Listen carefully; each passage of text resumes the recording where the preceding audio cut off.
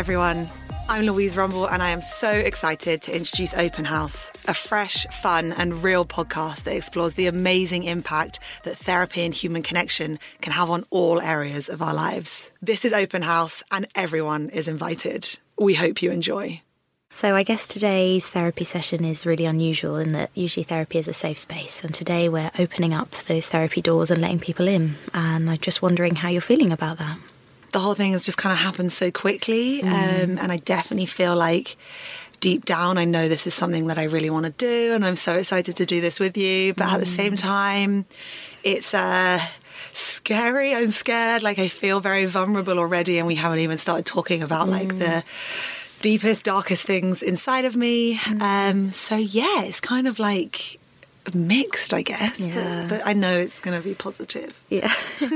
It must be daunting because actually starting therapy in general is really daunting and nerve-wracking. You know, telling a stranger about those deepest, darkest feelings that you might not even want to admit to yourself. And not only are you going to be admitting them to yourself, to me, but also inviting people in. Hopefully, you know, because I've already gone through a couple of months now, that this might be maybe a more structured approach to kind of what I'm thinking. But yeah, for everyone out there listening, I would say my first month easily of therapy was me just like talking at my therapist because I was like, I have so much to tell you. Yeah. I guess I just want to pick up on that, like wanting things to be structured. And I wonder if that is quite important to you, perhaps having structure as a way of managing anxiety or, you know, just feeling in control of your life. Yeah, gosh, I mean, on one end of the spectrum, I'm so carefree. I'll hop on a plane at last minute to go and fly across the world. And so I like to think I'm super chill and I'm super relaxed. But like, if you look at my behavior, actually, there's probably a level of control around them that is something that I'm still working on. And I'd say I'm a complex character that likes structured fluidity, maybe? Yeah. I don't know. Well, I think it's interesting, this theme of control, because I guess even in your answer, it sounds a little bit, you know, intellectual. You know, it feels like you're telling me how you live your life and what you want to, you know, the person you are. And there's, you know, I'm sensing that control in your answer. Interesting. And I wonder, you know, how able you are just to feel and, you know, just to be and to let go. Is that something that's really difficult for you? I think I'm highly emotional. And I think that probably since my childhood, particularly growing up with one parent who was very unemotional. And that parent being? My father.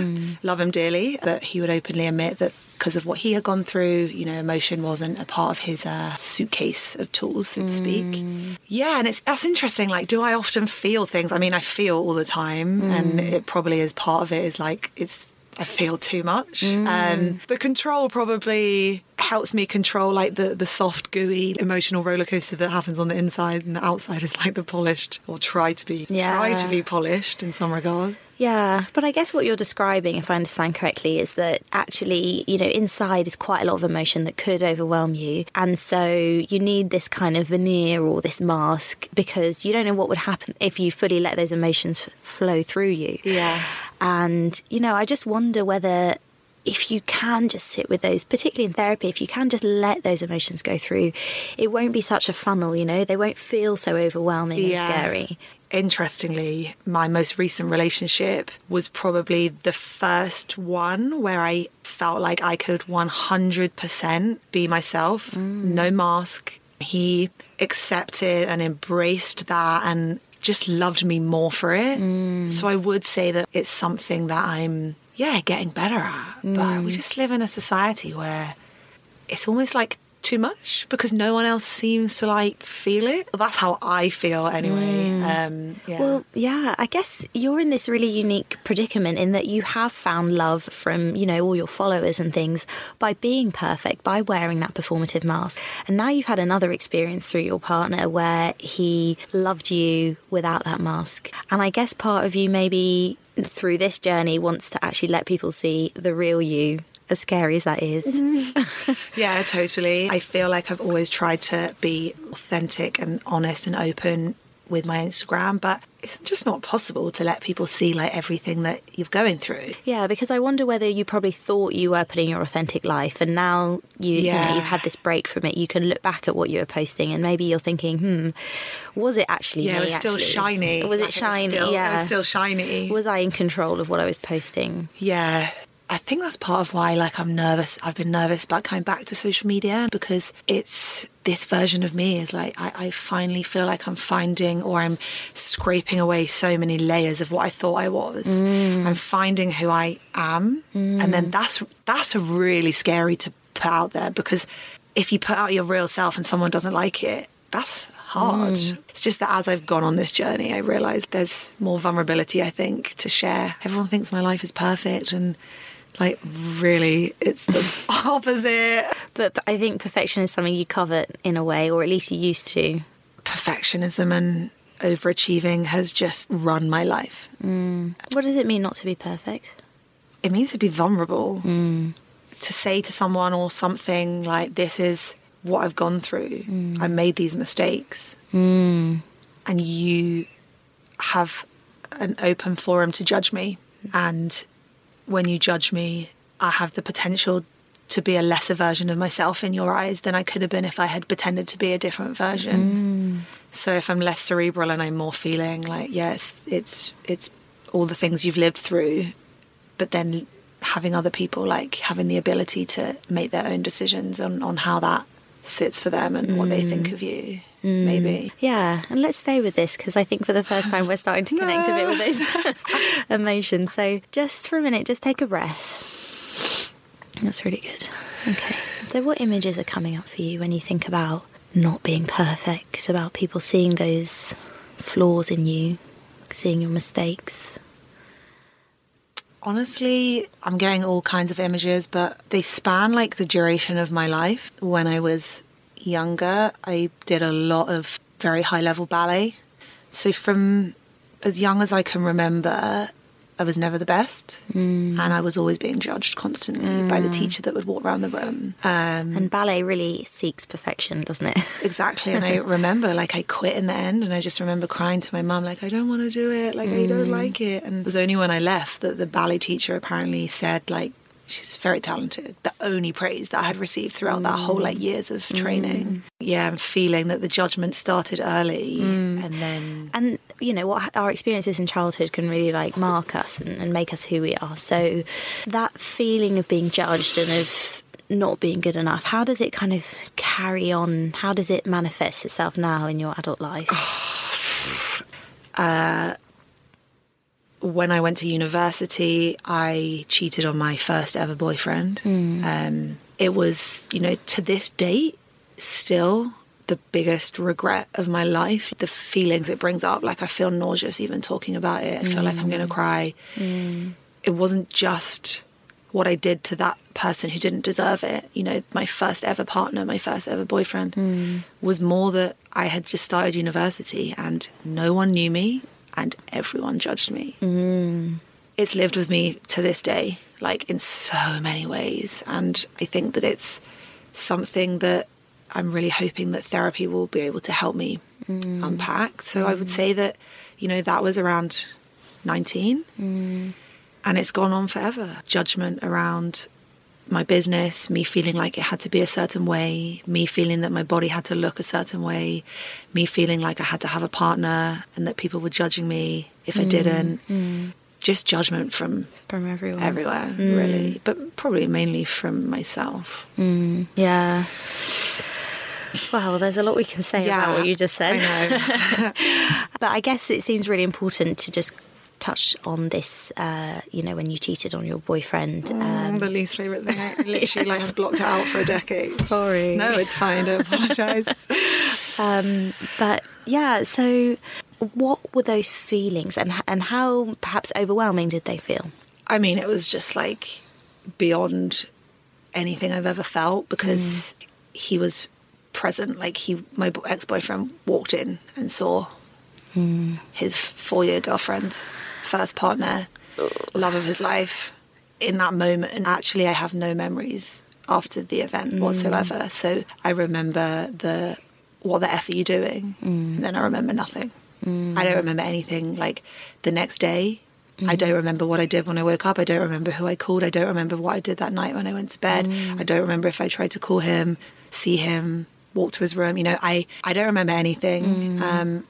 So feeling what I felt at the time is hard for me. Here Louise talks about memory loss following her trauma. This is a natural survival skill and defence mechanism that we develop to protect ourselves from pain. Emotionally traumatic events can lead to dissociative amnesia, which helps a person to cope by allowing them to temporarily forget details of the event. Emotional trauma can also lead to post-traumatic stress symptoms, which can manifest themselves in different ways, including flashbacks, intrusive or unwanted thoughts, even nightmares. Without treatment, these repressed memories can resurface at any time with a trigger event, and if they are revisited over and over, the brain continues to experience the trauma anew each time. Perhaps that links into what you were saying earlier about how you do have all these emotions and they are like stored up, and you know, you just put like a plaster on, you put something on to not feel them. And perhaps, you know, when you did cheat on your boyfriend, that was an example of that. Like, you must have felt so overwhelmingly shameful and embarrassed and angry at yourself perhaps, and maybe your way of coping with it was just check out or put a plaster on it. And even now it's something that you don't talk about easily, you know, which is understandable. But it's easier just to push it away than let those emotions flow through you and process them. Yeah, definitely. I think that it was all of those things, like such shame, such anger at myself, like I was drunk, you silly girl, like what were you doing? And sadness, because now I look back, I just realized like that's okay, like you didn't love him anymore, and it's okay. You don't have to stay with the first person you're ever with, you don't have to stay with that person, and you can say to them like, this has been such an amazing journey and I love you for everything we've gone through, but now I need to move on. But at the time, like no one ever taught me that. Like I didn't know what to do, so I was stuck in this relationship that was just like just so had run its course, but I didn't have the toolkit to say like, I love you, but I need to leave this now. So I was sad. I'm sad looking back that like this happened just because like I didn't know how to communicate. At this point, I could feel myself skirting over the subject, something I've done many, many times over the years. While seemingly insignificant to many, this situation had a really, really severe impact on my life. Not only was I later diagnosed with PTSD-type symptoms in the form of awful nightmares that are still present sometimes a decade later, it also impacted how sensitive I now am to criticism and the judgment of those around me. Interestingly, it's also impacted the way that I connect with members of the opposite sex and how my relationships with men have developed thereafter. Looking back, this experience was also the start of my chronic pain journey, with my body pain starting just a few weeks later. So for me, with what I know now, I wish I had not brushed the issue under the rug, just hoping that it would disappear. Instead, I think that processing it properly would have helped the lasting impact it's had on my physical and mental health, and I hope that for some people, that also might be a takeaway from this episode. I decided to tell Dr. Helen a little bit more about why the situation was potentially more serious for me than it might have initially seemed. The reason that I probably don't talk about it as a traumatic event is because saying that you cheated on your boyfriend really doesn't seem that much of a big deal in the grand scheme of life. But actually, it wasn't only that I, had lost my partner and my companion and hurt him in such a visceral and horrible way. It was kind of like the witch hunt that started thereafter, and it was really like, oh, did you hear about that girl that did this? I can't believe she did that. Like, what a slut, what a whore. Like really derogatory, defamatory language, which for me, at the point when he was the only person I had ever been with, it felt like it was just so unfair. Like I was being tarnished as this person that I wasn't, and that I was just like, just an awful person. And I just felt like everyone was talking about me and looking at me. And there would be times when I'd go out at night and the rugby team would be like, oh, like there's a girl that did that. So, I guess it was just everything, and I just felt so unsafe and so judged and victimized and vindicated way disproportionately, I guess, maybe to what I'd done. But at the time, it felt like I deserved it all. It felt like I was that awful person. And I think really like I believed it. And I think that was the start of a lot of problems for me. Yeah. So it sounds like you started to internalise all the criticism that people were saying and believing it. And perhaps if you hadn't have been brand new at university, you would have had girlfriends to confide in and they would have said, you know what, this stuff happens. And to be fair, it's just that you got caught. You know, different people will have been able to soften the blow. It's also really important to remember that at sort of 19, when this happened, your brain actually wasn't fully developed. So our brains only fully develop when we're 25, and the prefrontal cortex, which is the rational part of our brain, that is the last part to develop. So you would have had to have found, you know, relatively immature ways of coping with this trauma. Perhaps now that you're a little bit older, you may have handled that situation a bit better, a bit differently. That's really interesting about the brain. My coping mechanisms were really bad. I just went and did what any university student would do, which is like go out 5 nights a week. In turn, that actually just made everything more stressful. And I felt like a pressure to be with the person that I cheated on my partner with, almost to justify why I'd made that decision. Yeah. Welcome to another round of Boardroom or Miro Board. Today we talk retrospectives with Agile coach Maria. Let's go. First question. You've spent 2 hours in a team retro, but the only input you've heard is Dave's. Boardroom or Miro Board? Boardroom. In Miro, Dave can't hog the space because everyone can add thoughts anonymously, online, at the same time. Correct. Next. You need the team to act on feedback fast, so you turn all those retro notes into Jira tasks instantly. Miro all the way. And I can assign those tasks to teammates. You're nailing this. Now, you see hundreds of sticky notes from the retro. A real mess. But you organize them into 5 themes in just seconds. Miro, I basically get back an entire hour when I use its AI tools for clustering. And she's done it. Join over 60 million people running actually enjoyable and actionable retros in Miro. Get your first 3 boards free at Miro.com. That's Miro.com. It was just bad coping mechanisms. I just didn't have the rational coping mechanisms in place that a decade later I would have now.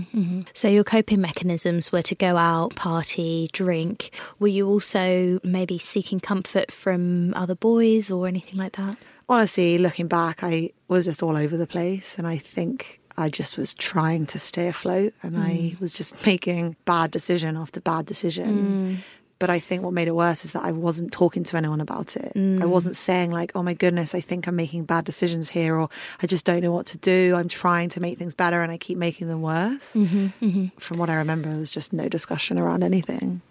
So I guess just to summarise what's happened is that you experienced this trauma and you hurt somebody very badly, and then people started criticising you, calling you a whore and everything. And so rather than kind of fight that or find a healthy alternative perspective, you perhaps on some level internalise that. And then to seek comfort, you didn't have any friends, so perhaps you sought comfort from boys and from drinking. But that then further exacerbated this idea that maybe you were promiscuous, yeah. I don't believe that you were, but it probably gave people a little bit of fuel to say that you were, which further meant that you internalised that idea of being promiscuous and not good enough and those things. Yeah. Listening back to this session, I feel like Dr. Helene has got it spot on here. With the coping mechanisms that I put in place after this traumatic experience, I definitely got the wild child label at university, and being part of the cool crew just enabled these coping mechanisms further. There were lots and lots of drinking, partying, smoking and drug taking, and in hindsight, I just blocked everything out. Looking back now, I almost want to cry for that little version of me who was internalizing all of the things that everyone was saying about her. I would definitely say that this was the start of me feeling quite misunderstood, and my outward persona, being confident and extroverted, definitely didn't align with my inner one that was much more soft, sensitive, caring and introverted. Interestingly, however, as I left university, this started to swing back the other way, and so I thought I'd tell Dr. Helene a little more about this too. It then got to a point where I went the total opposite. So for the majority of my 20s after university, I was so boundaried in relation to men. So it's almost like I swung back the other way, trying to repair that. And I just didn't want to be tarnished with that brush anymore. So I think I almost went from one extreme right back through to the other, where I remember one of my boyfriends, like I didn't even sleep with him until he was my boyfriend. And that in today's society is just unheard of. It's been very difficult to get access to me. I need to get to know you. We have to spend a lot of time together. And I feel quite happy with that approach because it means that I don't let people in that are just after my body or whatever. And I really do develop more deep mental and physical connections. So I'm quite happy with the way that it's turned out. But I'm also aware that there's probably a bit too much of a control around that still. Yeah. So it sounds like you've gone from one end of the spectrum to the other and now seek a little bit too much control. Do you think that that comes from a fear of judgment? Yeah, I would say so. Yeah, I would say that that's exactly it. And have been so hurt by what happened at university, and I never want to be tarnished or viewed like that again. So that makes sense from an evolutionary perspective, because when we were cavemen and women, if we misbehaved or were out of line, we were exiled from the group, and without group support, we would often die. And so although this isn't the case anymore, we still have this intrinsic need to feel belonged, to feel accepted. And so perhaps that's why it's so powerful for you, this need to be judged positively, to be accepted by the group. The thought of being rejected from that group at university was just too painful. So it was like anything I could do to fit in. And that's where the drinking and the partying came in, because that's what all my new friends were doing. I probably should have spent a couple of weeks or months, working through what had happened and then going out and meeting people. But I wanted to be a part of it and I didn't want to be abandoned from the group. So that makes total sense, yeah. I guess I want us to think about kind of these transitions that have happened in your life. So you've kind of had this one relationship where maybe it was a bit perfect and then all of a sudden it was terrible. And now in your sort of more recent relationship, it's a lot more communication and you're trying to be different. I feel that there are some parallels with your social media as well, in that maybe it was also quite perfect and everything. And from what I understand, you've had this almost like a breakup from it, and now you're trying to establish a new relationship with social media and kind of who you are, because social media was probably part of who you are as well. Yeah. So talk me through that experience of social media, but from like a feeling level, not like a cognitive level. Okay, I'm going to close my eyes, because when I close my eyes, I can feel. Yeah, that's good. So my experience with social media has predominantly always been like nice. It feels good. It's just been a good experience, like nice people messaging me, connecting with people, talking about real things. When I suffer, like when I see myself suffering offline, that's where the dichotomy comes, like the chasm between like the offline me and the online me. And what I felt is like, as I'm on this journey, I almost couldn't document it online. Too personal. Yeah, like I had to deal with it in private. So I came off social media. And then now I feel like I'm ready, or I'm going to come back, but it makes me feel anxious. Like I want to be real. I want it to be real. Every time I go on social media, I'm just like, I look at everything and I'm like, this isn't real. This isn't real. Like, you guys, everyone's perpetuating a life that isn't real. And then we wonder why when we put our phones down, we feel shit. But you're stuck then, aren't you? Because, this childhood part of you needs things to be perfect so that you can't be judged negatively. But now you're like, oh, well, if I don't post warts and all, then it's not me. So you need to sort of redefine yourself and your relationship with social media, and that must be quite daunting. Yeah, you've got it totally, and it comes back again to the different ends of the spectrum thing. I want it to be perfect and great, and I want people to enjoy, like, engaging with me. Yeah. But then on the other end, like, it has to be real, so it's definitely two ends of the spectrum. Well, I guess the main point is, who are you? You've been actually through a lot, and I think we're going to come to that as the weeks go on. But I think the experiences you've gone through have actually fundamentally changed you as a person. Yeah, massively. And now, whilst you are in this period of, changing and growing, you're actually letting everybody in. Yeah, yeah. That sort of prime judgment territory. zone. Yeah. Yeah, so when you put it like that, I'm like, oh my God, Louise, are you actually crazy? Like, what are you doing? This is like actually not good for your mental health. But yeah, I just trust that this is going to be a safe space, and that what we share here, you know, hopefully will maybe help me move past that judgment by being able to share my authentic and true self. I am imperfect. Judge me. Judge me, and I'm okay with it, because for the first time ever, I feel like I know that I'm a good person. Yeah. Like, I know I'm a kind person. Like, I know deep down, I know I might not be the prettiest person out there or the skinniest person out there, or all those silly metrics that, you know, when we're younger we judge ourselves on. I know, like, I'm good. Like, I'm okay. I like who I am, and like, if you don't like me, then that's okay.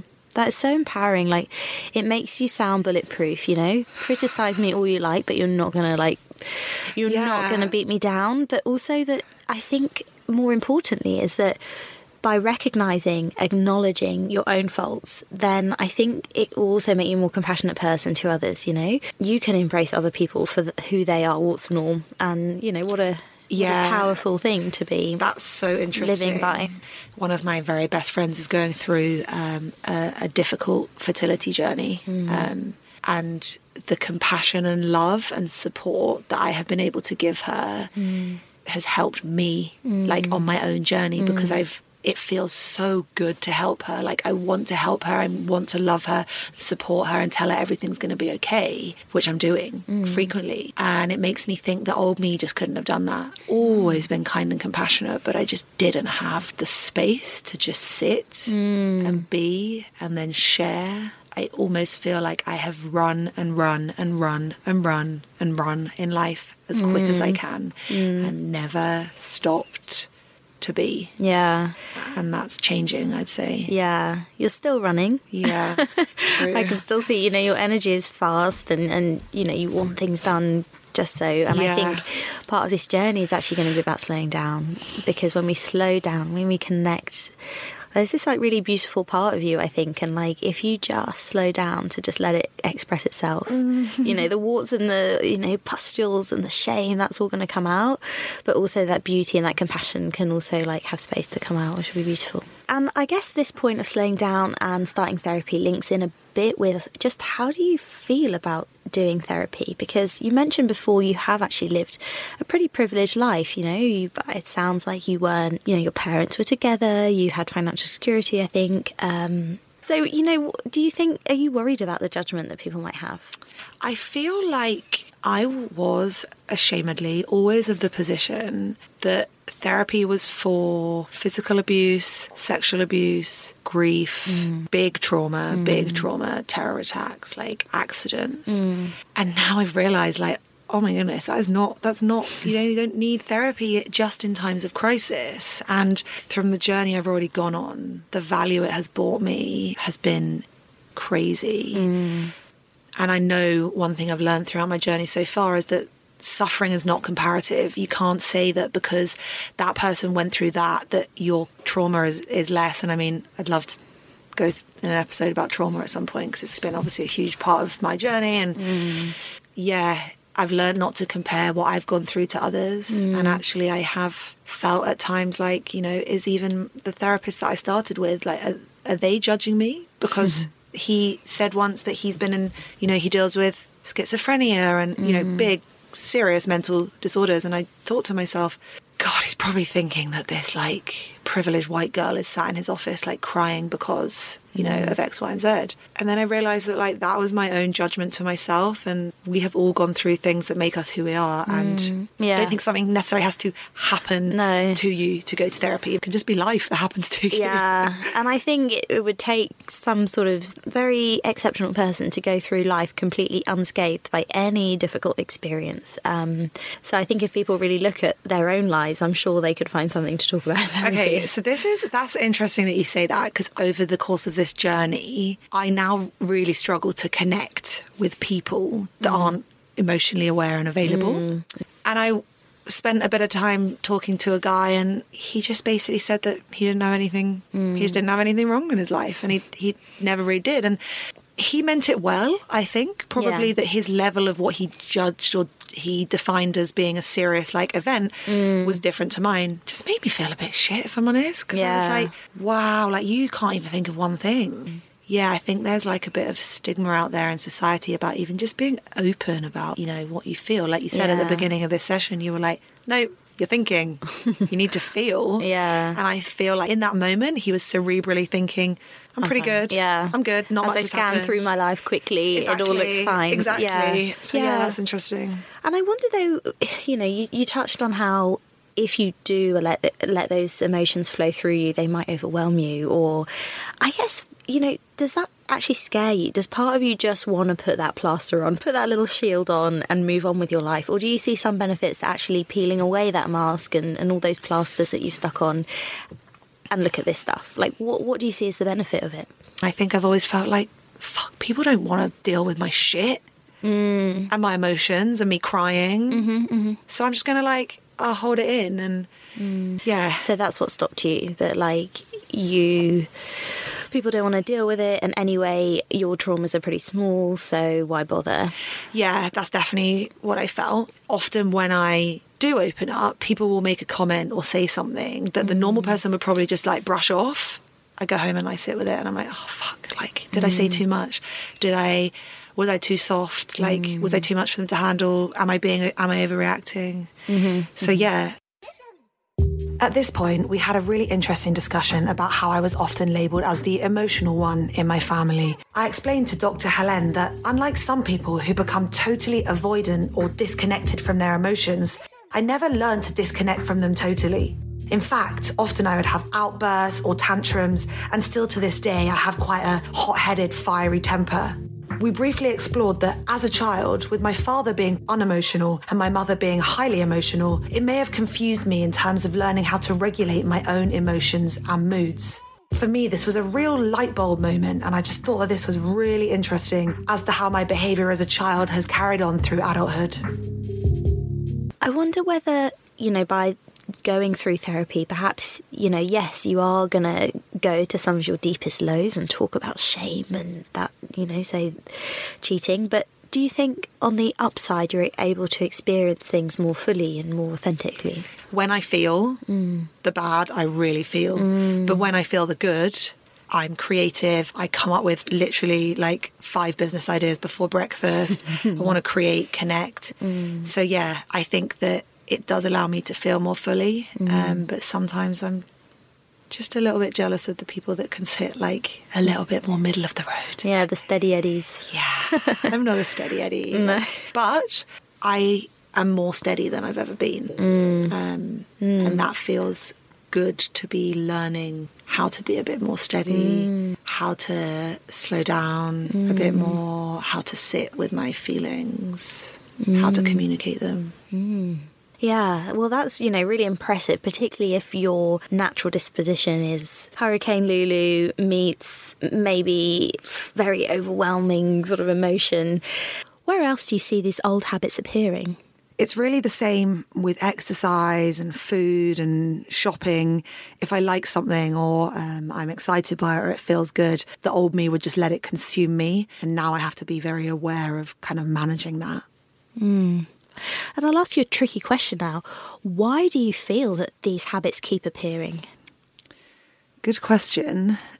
I think that it's just all I've ever known. Even from when I was a child, I remember having to work harder, revise harder, do more, be better. And I guess that's just gone on forever. And as you become an adult, you obviously have bills to pay, and I really want to succeed and I want to help people and make a change. And then I think with the exercise, you know, working in the fitness industry, having all these like amazing chiseled Barbie and Ken people around you, it just pushes you to try harder and lose more weight and be fitter. So I'd say it's just a combination of everything has kind of pushed me there. It always sounds like you pull at a bit of a thread and then before you know it, it's just a snowball effect and you've just got to keep up with this momentum that you started for yourself. Totally. And the last 10 months or so, I haven't really been working. But as work things have started to pick back up again, I can see the thread pulling, and I have found myself being so busy, and I'm messaging my friends saying, sorry, I haven't got back to you, so busy.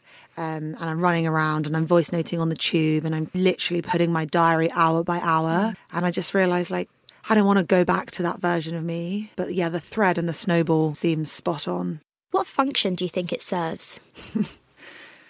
It makes me feel like I'm being busy and productive, and so it feels like I'm travelling towards the bigger goal somewhere in the future of being successful and helping people, and it feels like I'm moving. But potentially also it distracts me from the things that I should be focusing on a day-to-day basis, potentially. Yeah, often for people, the busyness of work stops them from connecting to sadness, loneliness, and some of those more difficult emotions that you might be trying to suppress. Yeah, that resonates definitely, particularly when I was running my business. It was just the perfect distraction from feeling lonely, disconnected, exhausted, and it's almost like the adrenaline of the snowball keeps you going. And now I want to just prioritize a little bit more me time and slowing down. And it's not easy to slow down and to let go of this way of life, particularly when you're really entangled in all of this work. What are some of the activities you can do to get perspective and headspace? So I think that I try now to carve out a bit of time for me. So I have been booking things like a yoga session or a sound bath. And even though I want to cancel them sometimes because I have to travel across London to get there and I don't have the time, I know that it's important that I prioritise that. And also yesterday, for example, I woke up at 6:30. My alarm wasn't till 8. And my instinct was get up, get a coffee, sit at your desk. And actually what I did was get up, got a coffee, and I went for a walk around the common by my house, around the park, and just listened to some music, listened to a podcast, appreciated nature, looked up, felt the air on my skin. And even though inside of me in my stomach, it was like, come on, let's go back and work, I almost forced myself, you need this time to just slow before the day starts. I really like that. It's such a practical thing that you can do, is just go for a walk, set your intentions for the day, create that headspace, and then actually your productivity for the rest of the day can actually be much better. So I love that idea. Great. So Louise, we're coming towards the end of the session and I want to set you a piece of homework. It's called the Life Wheel. What we understand is that when all aspects of your life are in balance, we're more likely to feel happy. So I want you to write down 8 to 10 aspects of your life. So romantic relationships, hobbies, fitness, sleep, whatever aspects you think are important. And then I want you to rate each of these aspects out of 10 and create almost a wheel. I'll show you a picture of it. And if you can see that one area is at a 10, and another area is at a 2, you really need to focus on that area that isn't doing so well. So off the top of your head, can you think of any areas that you feel are going really great and other areas that maybe need some of your attention? So I think in hindsight, my life wheel would have been really bad in terms of work would have been at a 10, exercise would have been at an 8, and friends, family, time in nature, spirituality, sleep would have been low, like 2, 3, 4. Today, I think it's a bit more balanced, but I can see the work creeping up. And when the work creeps up, I can see the other things going down. So I think I need to just stay mindful of that. Yeah. And that's why I'd really recommend that you do this exercise, because yes, you're in a great place now, but things can easily slip. And when work starts to spiral out of control, everything else can suffer. So this is good as a one-off exercise, but it might be good to just check in with yourself every month and see how you're doing on your life wheel. You can also have a look. So if you're at a 5 or so, in one area, you can think about, what do I need to do to get to a 6 or a 7? So if health and fitness isn't great, you might want to prioritise doing more yoga or eating better. Okay, that sounds great. I'll definitely have a go at that and let you know how it goes. Okay, great. So Louise, I think we're going to wrap up there. I think you've done really well in your first session and I'm looking forward to next week. Oh, thank you. That was an experience. See you next week. Bye. Bye. Wow. So there we go, my first ever live therapy session with Dr. Helene. We didn't know where today's therapy session was going to take us, and I think it's actually really interesting to see that we ended up back at a major traumatic memory for me, particularly one that I've actually never really spoken about. I'm really glad that the session took us there, because not only is it going to help me with processing it, but I also feel like this podcast episode can be used as a reminder to you that life-altering events don't always have to be the most serious. Whatever you've gone through, please remember that your experience is valid and no situation is ever too small to pick up at a later date and talk about or process properly with a professional. So for now, I'm going to leave you here, but please do not hesitate to reach out to either of us on social media to let us know if you enjoyed this episode. Open House is a space for open and honest communication, and if you felt comfortable sharing with me, I would really like to hear what your biggest regret is in life so far and how you're dealing with processing it too. Perhaps together we can all learn to forgive ourselves a little bit more. So, this is Open House and everyone is invited. I'm so happy you turned up, and I will see you back in the therapy room very, very soon.